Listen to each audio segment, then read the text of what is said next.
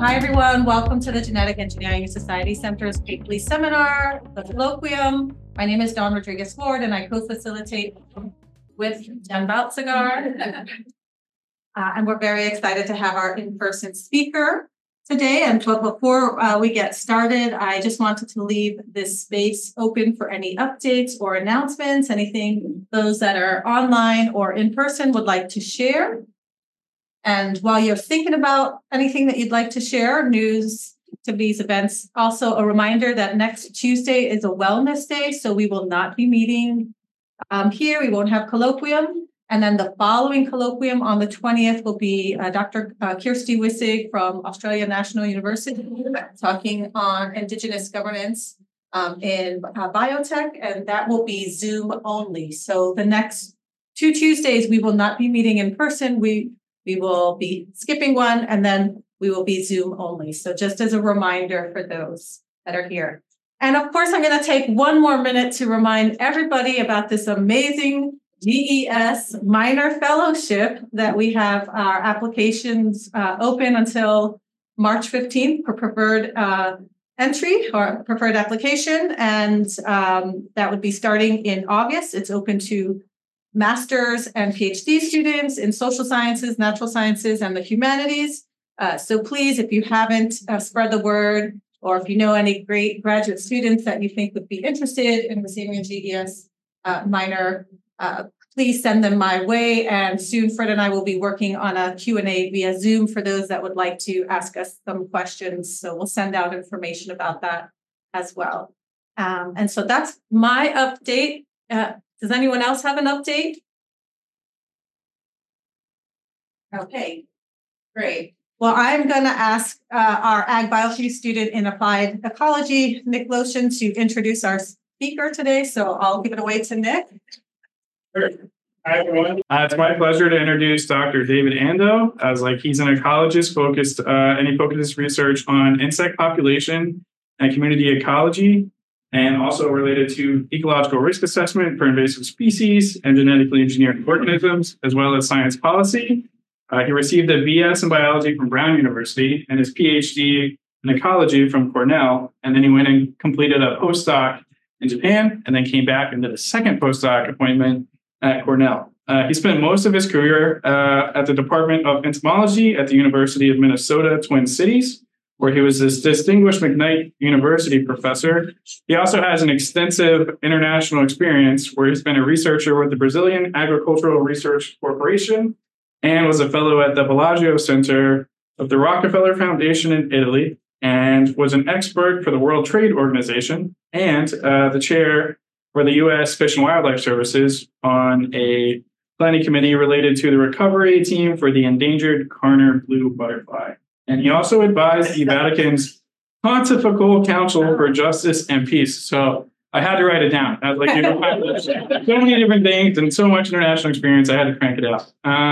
Last summer, he actually joined us here at NC State as the head of the Department of Applied Ecology. And that is the department that I'm a part of. So I figured best that I introduce him. And today he will be giving his presentation on ecological and evolutionary perspectives on genetic engineering by discussing key events from the 1980s to the 2000s.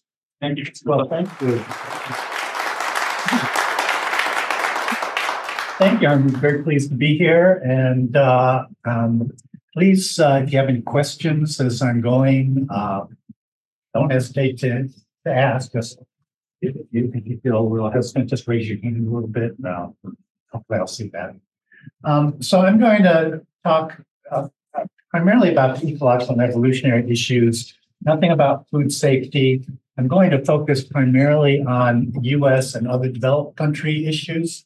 I could, talk for another couple hours about international stuff in developing countries, but I just want to focus it here on some of what I consider some of the major accomplishments of ecology and evolution being involved in this issue over the years. So the first decade that I want to talk about is the 1980s. I'm calling this the regulation of GMO decade. And this sort of stems from the mid-1970s when the famous Asilomar conference was held by molecular biologists who were concerned about essentially the safety of recombinant DNA in laboratories. But once that sort of got publicized, other people started wondering what's going to happen when they get when recombinant DNA products are released into the environment. And this really starts in the early 1980s. And one of the first activities, as I was just mentioning, was funded by the US EPA Office of Research and Development, early 1980s by a forward-thinking scientist in that division named Art Stern, who funded a big study on what are the potential environmental issues associated with the release of genetic engineered organisms into the environment. That was funded at Cornell University and resulted in this publication 5 years later. Pass that around. That's when I first got involved. It was in that second postdoc. I came back from Japan. I didn't have anything to do. And so I got that. It was to look at essentially the biology and first of all, microorganisms. And it was a very short thing. I was thinking, well, this is not really what I really do. But this sounds like an interesting project. And when I got done, I was wondering, should I even pursue this more? It seemed like it was a very novel type issue. It hadn't reached very much public concern. And one of my friends and colleagues asked, well, it's not your major area, but how much effort is it going to take to keep involved in it? At that time, early 1980s, I figured not much. Nobody's doing anything in this area. So I continued with it, and that's sort of the decision that kept me involved in greater and greater levels over the years. That's my personal side. So the thing about this report is that it focuses primarily on microbes, because in the early 1980s, those were the organisms that could be successfully transformed. And while there was a lot of work on plants, it was only during the 1980s that we started to see plant transformation become possible. So during this time, following Asilomar, there were a lot of arguments about, are GMOs going to be safe in the environment? And there were a number of what were called generic safety arguments. So one you hear recurring even today is that these organisms are really just like domesticated species. They're just modifying corn. We can't make corn dangerous. So, everything we do with corn is not going to be concerned. It's essentially what we call the domesticated species model. And I won't address that one specifically right now, but I'll get back to that.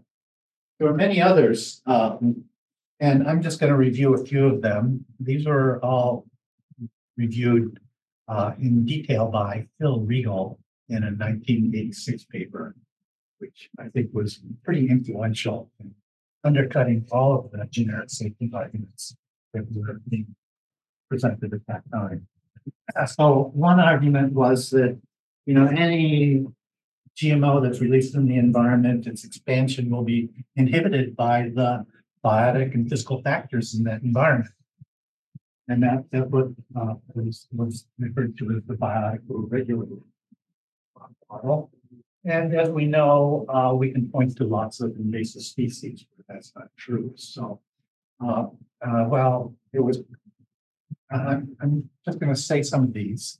We know now that many of them have problems, but they were seriously argued in the early 1980s as being significant generic safety arguments. Another one is that, when we put in the recombinant DNA, it'll disrupt the optimized genome. This is what Phil Regal called the untuned engine model. This is that, if we have this optimally, this organism, this genome that's optimized under evolution, and so anything we do to it will untune it, and therefore it won't be as good. Another one is one that he It's called the pregnant pole vaulter model. Sort of similar is this that the novelties will be a major burden. And so therefore we don't have to worry about any of the novelties. And then one that's really kind of interesting is one that he called the bankrupt venture model.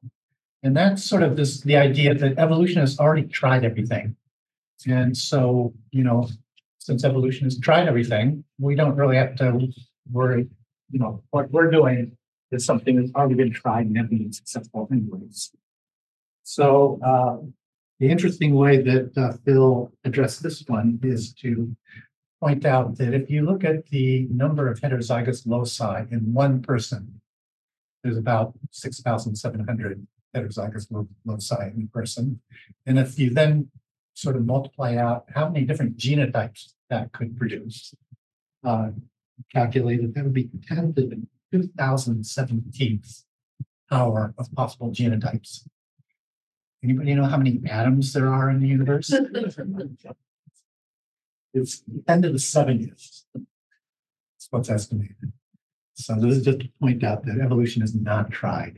It's only a very small part of the available variation that evolution is actually. But anyways, these were actually very important arguments that were being proposed during that period.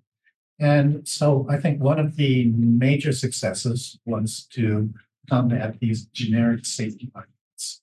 And what resulted is what is called the case-by-case approach to the regulation of biotechnology. And resulted in what in the US is called the Coordinated Framework, which came out in 1986. In Europe, at the same point in time, there was a patchwork of national regulatory systems, which were really quite diverse. In the US, it relied on the EPA under the Toxic Substance Control Act and FIPRA, the Federal Insecticide, Fungicide, and Rodenticide Act. The FDA had several places that they were involved, but it was primarily related to food safety, except in one instance. And the USDA was regulating things like the Plant Protection Act. Now, the thing that people recognized was that the FIPRA had to be sort of toxic substance to control pests. And for USDA, it had to be something that could be potentially an organism that could harm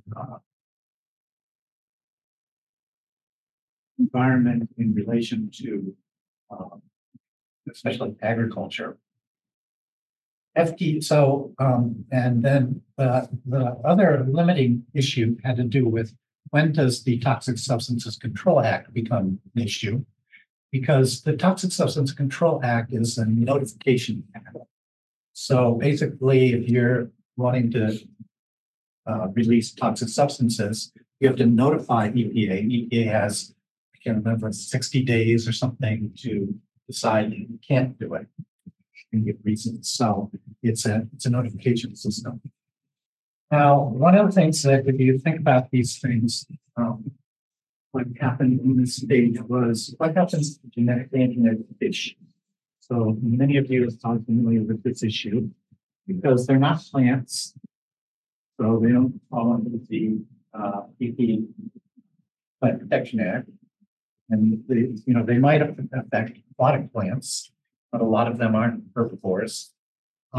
They're not toxic substances, so they ended up being regulated as food additives by FDA. And they're still sort of in a limbo because of that, because of the coordinated framework. Nobody really wanted to get them. So that's sort of an interesting technical issue that has been a problem. So like I said, the focus during this was on microbes. And as all of you know, one of the first ones that came out was Leishmaniasis bacterium, which was proposed to reduce the freezing that occurs and unexpected frost events on crops. And during the past several years. I think Steve Andow once did something here and he talked maybe it was interviewed. And this involves a Pseudomonas syringae. And I got involved with this because the Office of Technology Assessment wanted somebody to look at, what were the risks involved in this. And while there were some interesting aspects associated with the ecology of Ice minus, and one of them had to do with what kind of experiments you've done to determine whether the Ice minus bacterium can actually displace the Ice plus bacterium. So you actually use it will outcompete. And this was interesting for me because it turns out that most of those experiments were done in flasks that were shaken. So that led to a complete mixture of everybody. And it turned out that you could actually displace the positives with the negatives under those conditions. But in those one or two studies where they didn't mix the flask, they let things settle out, the Ice minus didn't displace the Ice plus. So that would be more like a leaf surface where everything is on the surface. And then in order to compete, you have to contact with them. So if you have a little bunch here and a little bunch here, these guys have to somehow get over here to displace them. And that was what wasn't happening with these other ones. So that was kind of an interesting issue. Just how do you evaluate the effectiveness of papers? The other side that still plagues a lot of these issues today is suppose it works, how valuable will it be to potato growers in Northern California that where it was aimed to be effective? And so with in collaboration with a plantologist who studied potato diseases, we investigated, what is how essentially how efficacious could this be? And what it turned out is that under most conditions, it wasn't going to pay off as in terms of a good technology for agriculture. So I say this is a recurring problem, these technologies, and that, you could go to that extent of, what if it works? How useful will it be? And those kinds of analyses still aren't done as frequently as I think they should be. The other one that came up very early on was Clavibacter xylem. And this is a bacterium that is an endophyte. The idea at this point is that we wanted to be able to kill insects feeding on plants. And so the company engineered Clavibacter xylem to express Bt toxins. And then what they showed is they could inoculate corn plants and the Clavibacter would grow inside the corn plant. And in fact, it could protect the corn plant from one of the major insects, European corn boll. So then it became an issue as to, what happens if it's released in the environment. And of course, one of the issues that is very important is, what kind of dispersal process does it have? And to what extent can it escape and get into other places that you don't want? So this is a very important issue with regard to the microbe. And, there's a bunch of literature on dispersal of rhizobium, which is the nitrogen-fixing bacterium in legumes. And it basically shows that rhizobium doesn't move very much.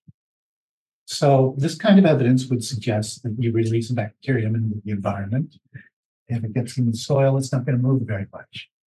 But on the other hand, based on some of the data that's in that report that I just put out, is that there were many instances of basically this red stuff coming into Scandinavian snow during the winter. And it turned out it was all originating from the Arabian Peninsula. So that there's a lot of movement of things. And if any of you have seen the latest movie on Netflix, Naiad, at the beginning, he asked her to stick out her tongue. And it's like, oh, it's sand from the Sahara. Yeah, so it's that kind of thing. There's a lot of movement that's associated with windblown dusts. So then when I was reviewing this, I thought, well, let's see where Clavibacter xylem has been studied and look at its genetic diversity. And then you can calculate FSTs, which are measures of how differentiated populations are. And it turned out that if you sample all over the world, there's no FST, zero, which suggests, either it's very recently evolved or and somehow got everywhere, or disperses a lot. So this became an issue that how do you evaluate these kinds of things? And this was going forward up to that point. And then I think there was an issue as to what extent is the risk assessment done properly. And so then it sort of got put back into that place. But at the same time, that was about the time when corn was possible to transform and regenerate. And at the time, people were looking into bacteria and things like that. They figured that the regeneration, especially, would not be solved for at least 10, 15 years. And it was solved in less than 5. And because it was the regeneration that was the problem. You could transform the cells, but you couldn't get it to regenerate. So that led then to a completely different set of issues. Oh, and I should have circulated this one. This was the issue of prospects for biological and physical containment of genetically engineered organisms, with the focus a lot on microbes back in the 1980s. So that's sort of, I think, the major things that were happening during the 1980s. And the key outcomes were that we developed in the US, a coordinated framework for its regulation based on a case-by-case approach. So everyone that wanted to propose something would get evaluated. So I think that was a major success of the work done by ecologists at that point. So the 1990s, I characterize the 1990s as the decade of the commercialization of GMOs. But when we look at that commercialization, I think there are 2 elements to keep in mind, or 3 elements. First of all, the commercialization was primarily the US. The second point is that it was primarily single locus traits rather than multi-locus traits. And third is that the risk assessments were primarily based on conventional models. So that's sort of how things happen. And the reason things really took off is because once people were able to transform plants, first major one comes in as cotton. It's a very big product, especially in the southeastern part of the US. But there was a transformation and regeneration of maize that really opened things up, because that seed market is a $2 billion a year seed market. Basically, between maize and soybean, you got almost all of the seed market of the United States in terms of its value. And so this presented a lot of commercial potential. While tomato, the flavor saver, was kind of the first one commercialized, it's these ones that were in these larger crops that really generated the interest and focus of the industry. Now, the consequence of this is that there was a flood of applications to release genetically engineered organisms. All these people transforming the plants and wanting to introduce them under the case-by-case model. Every time you wanted to do a release, you had to apply for a permit. And because they were plants, they were either regulated by EPA under FIFRA or by the USDA. And if they weren't specifically about controlling pests, then they were regulated by USDA. So things like, this is when Terminator technology was being developed. This is a technology so that people couldn't save the seeds and they would have to buy the seeds all. So there were a lot of applications testing this technology. And what it did is it flooded the USDA with applications. And so what this resulted in is the office didn't have enough staff to evaluate things on a case-by-case basis. And they couldn't just they were basically running out the same evaluation, but they had to modify it and do other things to it in order to make it so it didn't seem like they were just rubber stamping. This is an issue that Terry Medley, who was also here, had considerable concern about. And at that time, I was serving on a USDA committee, replacing Fred, who was on there before me. The issue was, how do we deal with this flood of applications? And what it became is what's called the notification system under USDA. Now, the thing is that EPA also had lots of applications, but EPA under FIPFRA could issue experimental use permits, which was essentially a way of dealing with the flood. You could issue permits for small scale use. And so then you didn't have to do the large scale risk assessment for the entire country. So in USDA, the issue was to move to a notification system. And what this resulted in is sort of a reevaluation of what it meant to be a case. Okay, because if you no longer had to think of each one as a separate case, then how do you bundle the cases together? And this led to a lot of discussion within this committee. I was the chair of that subcommittee. And so it was things like, if it's the same genetic modification in the same plants, and that became an issue. Is it the same inbred lines? Is it the same species? So we had a lot of discussions as to what is similar enough to be considered the same case.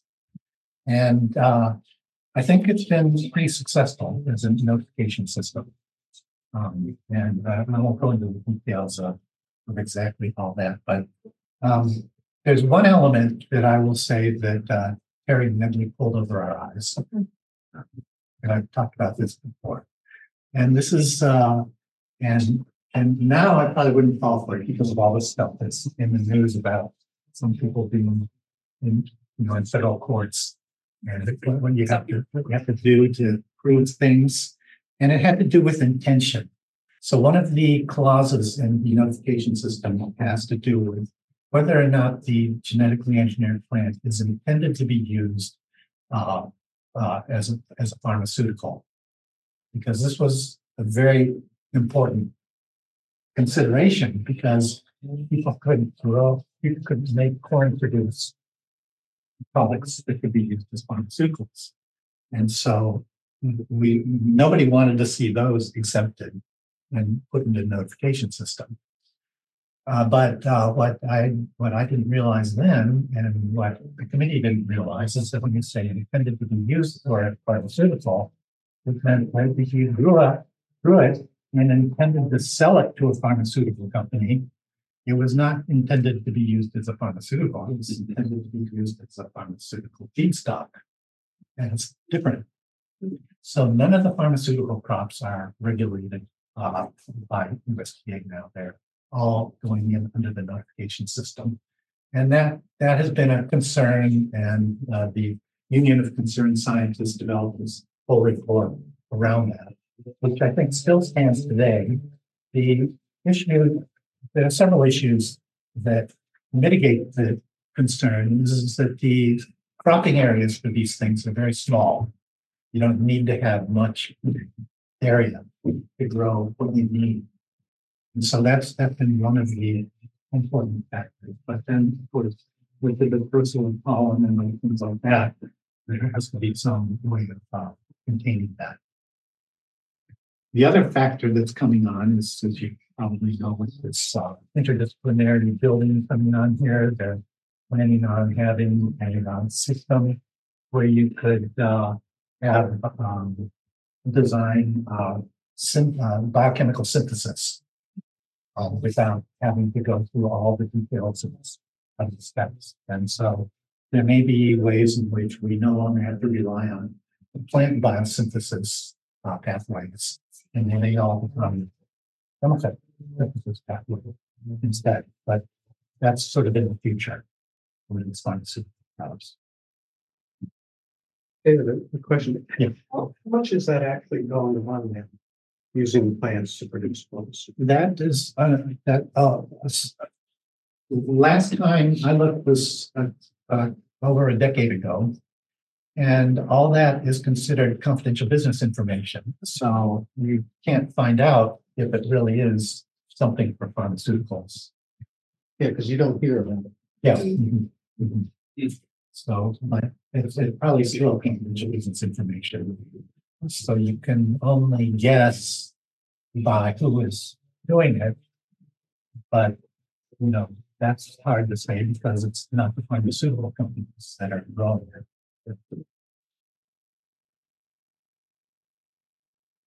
So during this time, like I said, there was the risk assessment process sort of stabilized somewhat. There were basically three general areas that were being investigated: non-target effects. However, the approaches were primarily conventional toxicology tests.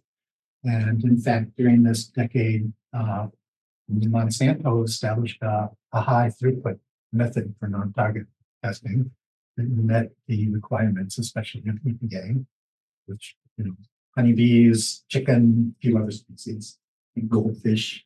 So it was possible to develop that.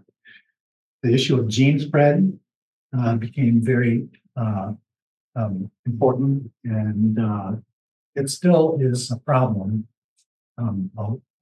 today. And then the issue of resistance evolution sort of became a focus. This is an issue that had been a concern for several decades before, primarily with respect to insecticides, somewhat with fungicides and somewhat with herbicides. But nothing had been done about it in terms of regulation. And it was only in the late 90s that EPA decided that they could regulate this. And part of the resistance in the regulation was that in my opinion, there's the political power of the chemical companies created some resistance in regulating pesticides. And the plants were not at that time associated with the chemical companies. They were all seed companies. So I think there was that factor. But also I think an important factor was it seemed like there was something reasonable that could be done. And I think that was also a very important factor. And so these three issues then become sort of the focus of the risk assessment. And that also, I think, is due to the work of evolutionary biologists and ecologists in many different disciplines. You get those sort of on the table and a focus of the risk assessment. So the last decade I want to talk about is the 2000s. And I call this the consolidation and revisions of risk assessment. Because as I point out, the decade sort of opens up with a bang. We have the Losi et al. Publication in Nature in 1999 on the effects of BT corn pollen on monarch butterflies.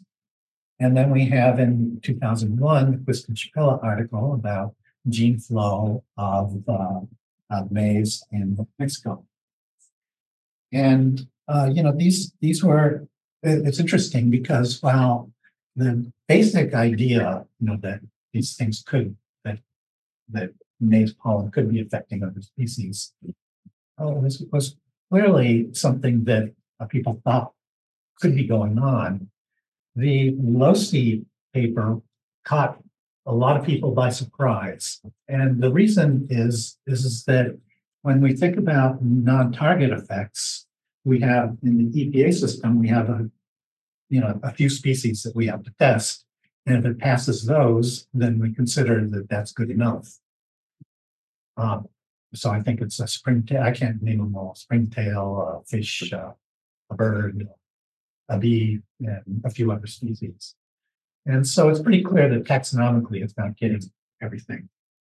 And then when you look at the USDA and also FIFRA, there's a consultation done with the Endangered Species Act people. And so, the species that are things, organisms that are potential endangered species also come under consideration. But monarchs were not an endangered species. They're not on the list of what you have to test. And so they slipped through the cracks. And it sort of was, there was a period where people were pointing fingers about who didn't do what they were supposed to do.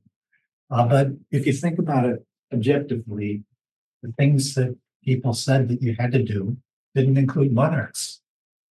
And why would one even consider monarchs? I mean, what is so special about monarchs? Why did people get so upset about monarchs? Charismatic. It's charismatic, and what happened? Migration. What's that? The migration. Yeah, well, that's part of the charismatic. Because not everybody knows about what's that? Every kid grows them in school. That's a big one. Every kid grows one in school. Like charismatic, when you think of butterflies, that's the Yeah. And so it's like a huge number of Americans know about monarchs and really like them because, in school you can grow them up.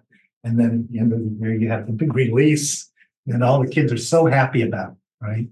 So they have such a very positive. So these sorts of organisms are important culturally. And well, the idea of culturally significant organisms hasn't penetrated into the risk assessment process formally. We know that we do need to consider anything that is culturally significant. Depends on culture, it's culturally significant. So that sort of upended things, and it's still something that we struggle with, but it sort of points to the gaps in the process and one way that they need to be filled. The Quiston-Chapella argument paper rather came under a lot of argumentation, and I think when I look at that, it's mainly because they speculated that the genes in maize moved. And the evidence for that was circumstantial. And so the criticisms were primarily levied at that. And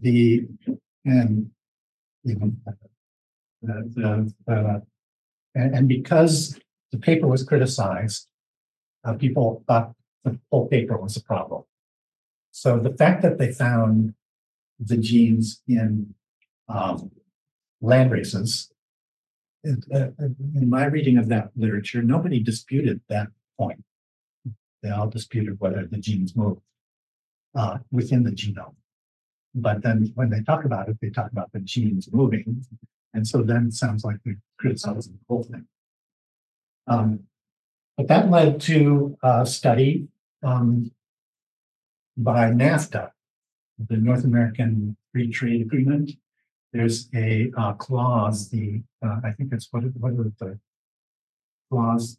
I can't remember. It's an addendum that was agreed to by the parties in order to get NAFTA passed, and it was an environmental agreement. And so NAFTA then convened a study to look at maize and biodiversity in Mexico. And this is the output of that work.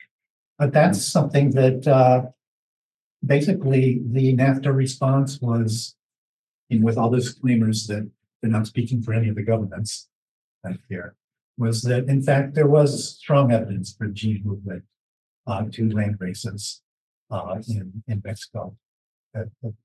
And the follow-up studies that were done by several people, including Allison Snow, sort of prove it for sure. So anyways, that then sort of indicated, and it's still an issue with regards to the use of genetic engineered maize in Mexico. Mexico still has not approved that, basically because nobody has figured out how to deal with the movement of the genes. However, it's also known that there are truckloads of maize seeds crossing the Texas border into Mexico every year. So at least in northern Mexico, there seems to be a lot of illegal movement. Much of the teosinte, however, in southern and central Mexico. So it's not clear how much is getting done there. Anyways, this issue of gene flow still remains an unresolved issue.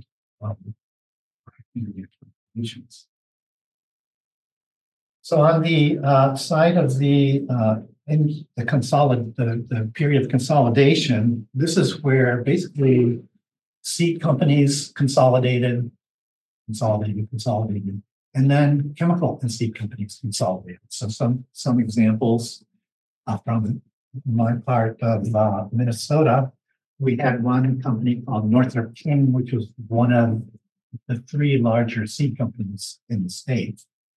So Northrop King was bought by Sandoz, and then Sandoz, along with Steve Agagi, merged to form Novartis. And then Novartis was a Swiss company, merged with AstraZeneca, a UK company, to form Syngenta. And Syngenta has been purchased by ChemChina. So we now have tons of seed companies all in one company. Another one is a famous company in the Southeast, Delta Pine, was bought by Monsanto, which was bought by Bayer. So now it's a big seed chemical company. And then one of the biggest seed companies in the US, Pioneer, was bought by DuPont, which was bought by Dow AgroSciences, and was spun off recently as Corteva. So, all these things are constantly changing the industry. But basically what it means is that the seed companies and the chemical companies are now together in pretty much every instance in the United States. And that is basically means that the seeds can be designed to use whatever agrochemicals, and they can be sold in ways that only certain agrochemicals can be used with them. So it's ways of selling packages of inputs as opposed to different types of inputs. And so that's, I think, one of the things that we're sort of still dealing with today. So those are sort of the major things that I wanted to cover here. And there's still lots of other things, but I just want to review. So there's the case-by-case system that got established. I think this is a major accomplishment. And then a redefinition of a case, which becomes very important, which also requires a lot of scientific discussion. There's the issue of what are the kinds of risks that need to be evaluated, and then the broadening of risk. But at the same time, we're dealing with commercialization and consolidation. So it's a very challenging environment, but I think ecology and evolution has contributed a lot. And then the last thing I wanted to do is circulate this one, which Fred was contributing to. This is about how do we deal with the insecticide resistance issue. So I didn't see any hands, but any questions?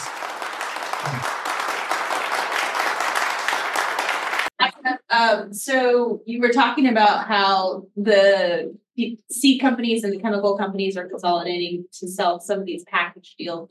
Do you also see that as a way around some of the public perception in some of these names? Monsanto has a kind of negative image, but may or may not be as well known.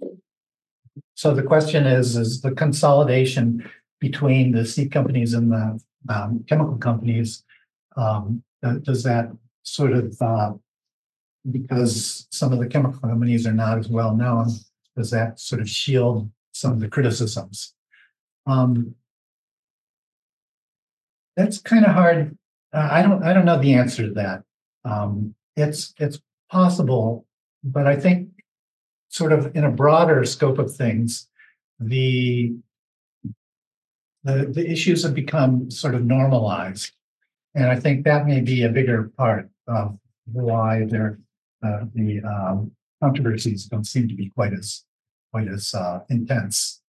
I mean, back in even in the 2000s, it was virtually impossible to stake a middle ground on any of these issues. Anytime I saw people doing that, they either didn't get too involved, or if they on some of the core controversies, or else or else they got polarized right away. Now, I would say that the insecticide resistance management issue did not go along that same path. And I think it's because there was greater uniformity in how that issue needed to be dealt with, and that there are ways to deal with it. But on the non-targeted and gene flow issue, there were clearly camps. But I think the normalization is a major factor. I don't know that the shielding is that much. Because here, it's normalized. In developed countries, it's, they're still sort of seen as those seed companies. Yeah, go ahead. You talked a little bit about, I guess, the 2000s being a little bit successful because it was broadening the risk parameters that were kind of incorporated. So, I mean, we're looking at gene flow and incorporating things like the monarch butterfly into the non-target analysis. But do you see any need for more broadening of like what parameters might be missing in the current regulatory system? I think that the issue of culturally significant species is, it's clear that that's an idea, but to actually incorporate it within a regulatory system, I don't think that's been done. I do think that one of the indirect effects of this monarch thing is that when we deal with wildlife conservation, the focus has broadened to be, I think, more than just sport species and endangered species. And I think that this sort of thing helped contribute towards that, a broadening of things to be looking at. The gene flow issue, I think, has still not been resolved very well. And the basic approaches are to try to, in the United States, the gene flow issue is resolved primarily around some legal determinations that the companies are not liable for the gene flow. So, it's not a great way to resolve the issue, but that's sort of how the US has resolved it. Now, in other countries, it's not so clear that that's the resolution. But then, except for China and parts of Brazil, there aren't that many countries that have a large amount of GMOs planted. Yeah, Expanding on the gene flow, as we move into the new genetic techniques era of generating GMO and GE and all of this new generation, and some of the moves from the regulatory agency is sort of softening regulation around these, saying that they're equivalent to conventional breeding techniques. Do you see an increased risk for gene flow into like areas of origin and high diversity where there are land races? Like, do you think that this could become more of an existential threat to these pockets of diversity? Well, I think the short answer is yes. But like in North America, we have a limited number of species that were domesticated here. And in terms of centers of origin, we don't really have centers anymore because of the change in the landscape. So, a lot of these areas are in tropical areas and other developing countries.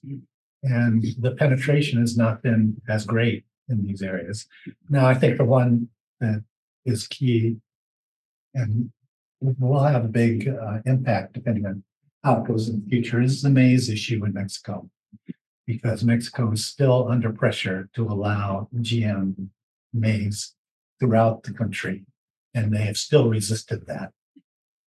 So I think the current administration still is applying some pressure, but not as much as it was in the early 2000s. Do you see rice being a big issue? Rice is primarily inbred, so the dispersal is not as great, and that's why the issue there I think has to do with seed saving. Yeah. Thank you. Whether to what extent GM rice displaces seed saving. But right now, the ones that are commercialized in, say, southern China and flown over into the Southeast Asia, those are all being saved, even though they weren't developed for that purpose. Yeah.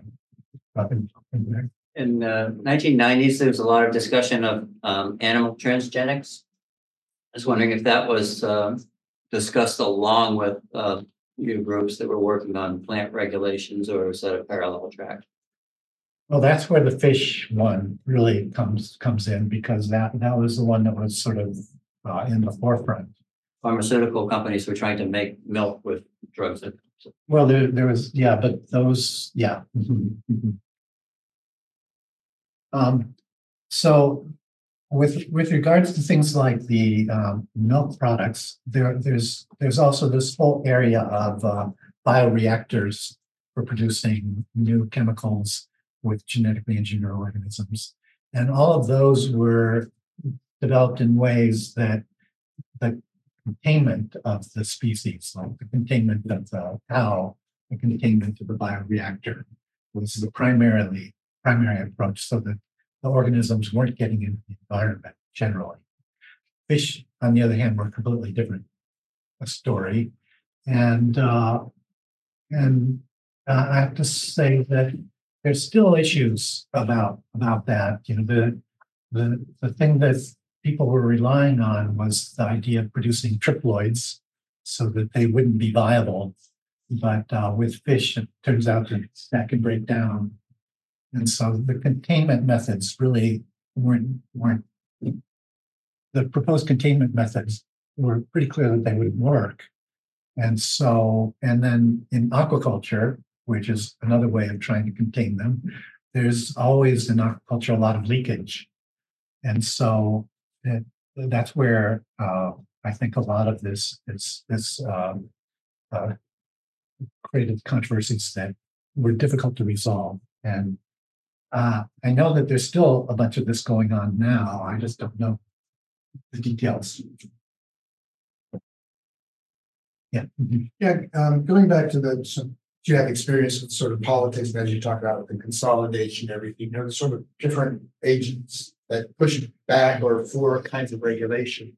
So it was striking me that, one of the major arguments for Mexican landrace maize is that it's a culturally significant organism. I mean, there's a genetic argument about maintaining diversity in the stock, but that's not what's driving it in Mexican politics. So do you think that the pressure to introduce GMO into Mexican corn will be a hindrance to getting other culturally significant organism legislation or regulation? Because the lawyers will immediately go for, now you've got two regulatory things you've got to go through. So you see, the way they intersect that way for certain crops, and landrace being the biggest one. Boy, I don't know how to answer that, but you're right that the landrace thing is a big issue. Is cultural, but it's also a production issue, and And part of the reason that there's so much resistance to GM maize in those parts of Mexico is that you have to buy the seed over and over again. And that's sort of a recurring theme that's occurring throughout developing countries, is that if you have to keep buying the seed over and over again, there's a lot of resistance to that. And in fact, in a lot of countries that I've seen, it's perceived as neo-colonialism. On the other hand, from the seed companies, they want to control the seed of the world. So that's why they're sort of approaching it that way. Because if you can't keep selling it, then you don't control it. So I agree. There's this conflict. I think on the Mexican side, because there's so many people relying on land races, I think it would be difficult for the government to agree, and especially because it would undercut the seed saving systems that are going as well. So the U.S. can apply a lot of pressure. It's going to require a very different government in Mexico to succumb to that pressure. Yeah, right. I was just saying, the cultural thing is very important, and I agree. It's like, it's so funny because, of course, we're pushing that on Mexico, but yet we're so concerned about the monarch butterfly, which comparatively little importance ecologically compared in terms of the networks and ecology. But the cultural thing, it's really kind of sticky, right? Because it's also, in Italy or in France, right? In the argument made that culturally we don't like the idea of a transgene, and that's not because it's not natural. And in the same way, in Mexico, it's been kind of interesting because we bring a lot of hybrid seed in, and there's certainly introgression from the hybrids into the land races, but there's no cultural concern about that. So it really is about the transgene, it seems to me. Right? Because, we've been doing this for a long time. The hybrids definitely, I don't know what the word is, but it certainly infiltrates the land races. The other side to that is that way back, I think it was 1997, Alan Ruska and I had a meeting in Nicaragua. We talked to the land race farmers, and their whole thing is once that stuff is out there, if it benefits land race farmers, they will integrate it themselves. You don't need to talk to them about it, right? But the bottom line is that those traits don't help them enough for them to bother doing it. Whether it's herbicide resistance, it's totally useless to that. And BP, it all depends on really how much damage is really being done by the right doctors to them compared to what. So anyway, I just think it's a hard question. And, some countries take socioeconomic stuff into consideration, but the U.S. has always taken that stand for months. I just have comment. Yeah, the issue of efficacy was really a crucial one for small scale farmers, Mexico and many other places, and so maybe I'd be willing to give another talk on international dimensions here, but. Good. Remember he said that. It's recorded. As European corn borer is a big issue in Mexico. Right. Yes. So the maize varieties that control it really aren't the right ones. Anyways. And on that point, I'm going to have to cut us off because we're already over time. Thank you. And just point of interest, we will have Eric Kellerman talk about the salmon GM later in the semester. April 9th. April 9th. Yeah. So if that interests you, we can have a further discussion of that. Okay, remember no colloquium next week and then online the week after that. Thanks everyone for coming. Thanks, everyone.